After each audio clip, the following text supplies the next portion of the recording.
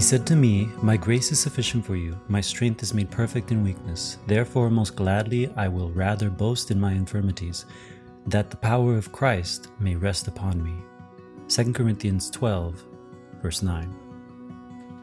Fascinating thing about this passage, my grace is sufficient for you. This grace that's being given to us is something that was handed to us, something that we did not deserve, at a price that we did not pay for. It was graciously bestowed upon us. The next part, my strength is made perfect in weakness. The juxtaposition of ideas when it comes to weakness and strength. Now here we see this limitation put on God with the amount of strength that he can reveal to the world. That God requires this avenue of weakness in order to really exhibit the power he has. It is because of weakness that his glory stands in such contrast. It is because of the fallen nature that his perfect nature is so obvious. And then this last part, made perfect in weakness. So now we've tied together the grace and perfection coming together, this union of something that is immensely valuable, that we did not earn, but also is the perfect state of being. It is the place in which you want to dwell. It is the home in which you want your heart to reside in. It is where God is. Now, he uses this passage, I would rather boast in my infirmity.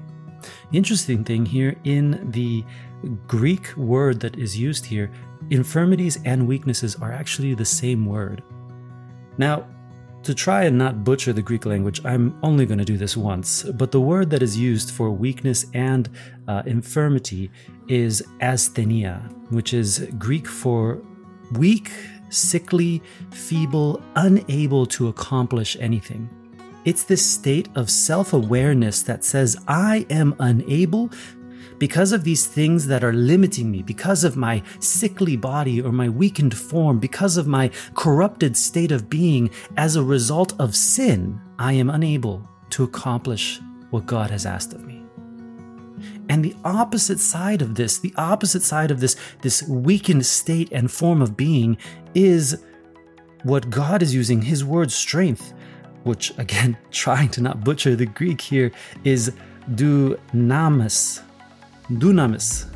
Okay, so dunamis is this, and I'm sure there's lots of people who point out this, I'm saying this incorrectly, but dunamis is this opposite side of this word. It's strength, powerful, mighty, one who can achieve, and it's even used in a miraculous sense, a one doing feats that are beyond what should be accomplished, or beyond what is possible.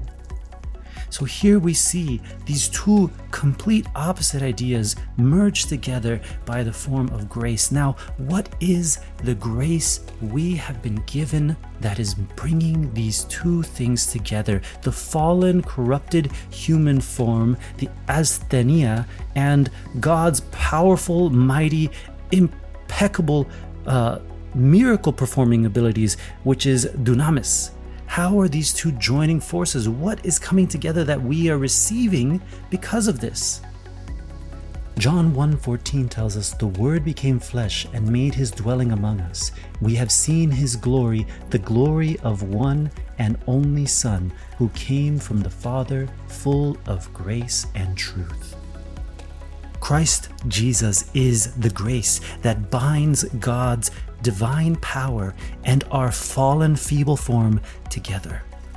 And when those two merge together, then God's power is able to live out and be seen in even greater and fuller contrast.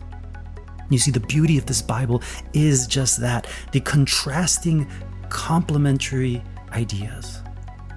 That divinity stands out even more, to a greater degree, because it dwells in a fallen form. Then the world can see when it enters into the life of somebody who is a sinner. When the world sees God alone, they run in fear. But when the world sees God's character, his personality, his mindset lived out through the life of somebody that is one of their own, somebody who was in the world, somebody who knows what it's like to deal with sin on a daily basis, then is God's nature, his character, his grace, his power exhibited and seen to an even greater degree than if the world was to look at God alone. And so here is the most beautiful part, the fact that you and I have an opportunity, a moment, a chance to surrender ourselves as Paul did and acknowledge our weakness. In fact, boast of our sickness, of our fallen state, because then the contrast, when we live a life that is juxtaposed to our natural fallen nature, that is where Christ's power is seen even greater. If that's your desire, then I invite you to pray with me now. Our Father in heaven, Lord, thank you so much for your grace. Thank you for your divine intervention. Thank you for your Son, Jesus Christ, who you sent into this world to bring the hearts and minds of humanity into connection and union with the heart and mind of God.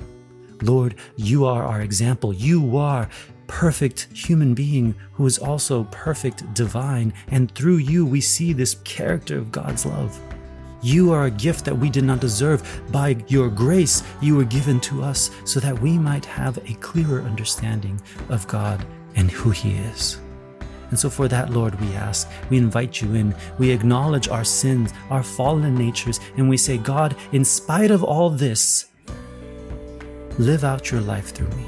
We give you permission and glory. Use us, Lord, so that when others see your nature coming through us, your name will be glorified. Though we are sick and feeble, weak and dying as a result of sin, may your everlasting love be lived out in our lives. This is our prayer and our desire, and we ask this in Christ Jesus' holy name. Amen.